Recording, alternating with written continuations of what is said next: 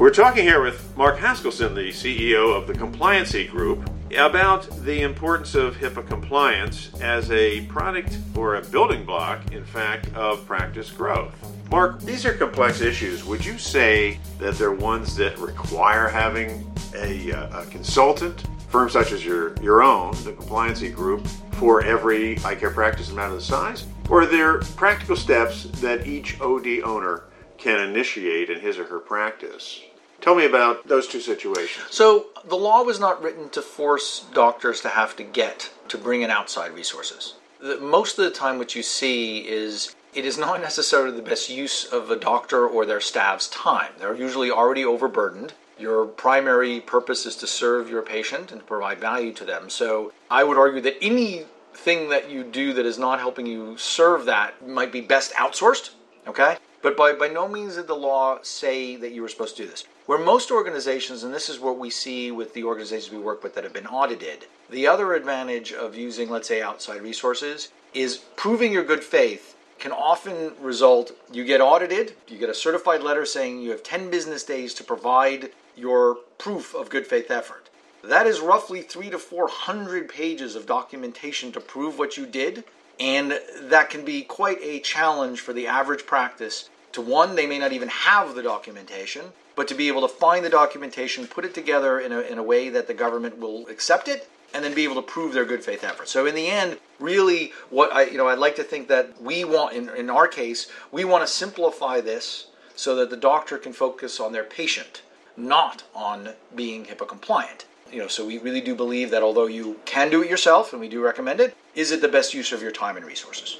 What are some of the steps that any practice should be taking? You've talked about the importance of having separate passcodes for the system and so forth. Simple things that every practice should be doing to be moving in the direction of HIPAA compliance and to show that good faith effort. So, a lot of this is common sense, right? If, understand, like the password example is a great one, okay? And, there are some simple checklists you can be looking at that give you an outline of what they are. But, for example, the law does require you to do these assessments. But if you think of these assessments, it's looking at your privacy, your security, and your administrative roles. Have you ever thought about, do people take stuff home, right? And if they do they understand, that when they take billing home that they have to protect it? The issue of another big one we see very common is passwords, where you're giving everybody the exact same password. That is obviously a liability. Passwords no longer have to be this complex combination of upper, lower case numerics. The NIST standards, this is the federal guidelines of security. I won't bore you with what all that means. But in essence, what they're recommending is a phrase that other people wouldn't know. Okay? So what's important to you? The name of your dog, the color of your house, and something else. Things you wouldn't forget. Okay?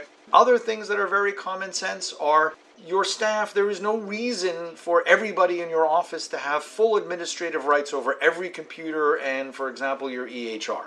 So that's where people make mistakes. They don't realize, your secretary didn't understand or the front desk person didn't understand didn't realize that when they turned off this, annoying thing that kept requiring them to enter their password, that they actually disabled security for the entire network. And by the way, 52% of security breaches are caused by simple human error. They turned something off, they neglected to update something, and this is what caused their problem.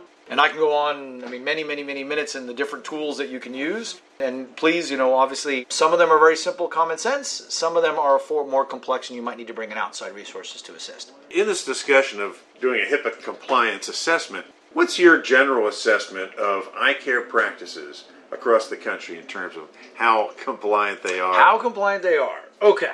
So we deal with just about every type of medical specialty. And we're the endorsed solution for about 40 of them. So we have very intimate data about the overall level of compliance of an industry, okay, and over a medical specialty.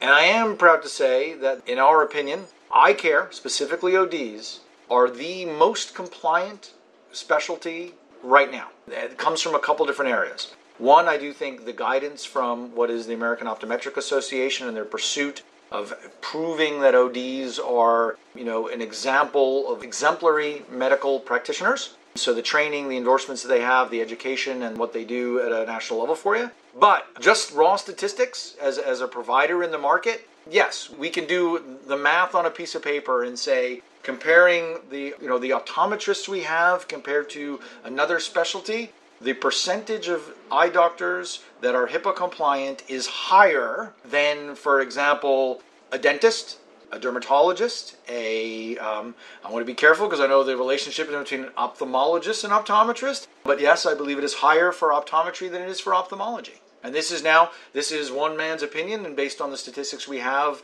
of having, a national presence in just about every state across just about every healthcare arena. But yes, we are very proud, or we are very bully, if you want to call it, on the fact that yes, optometrists are more compliant than any other medical practice in the industry.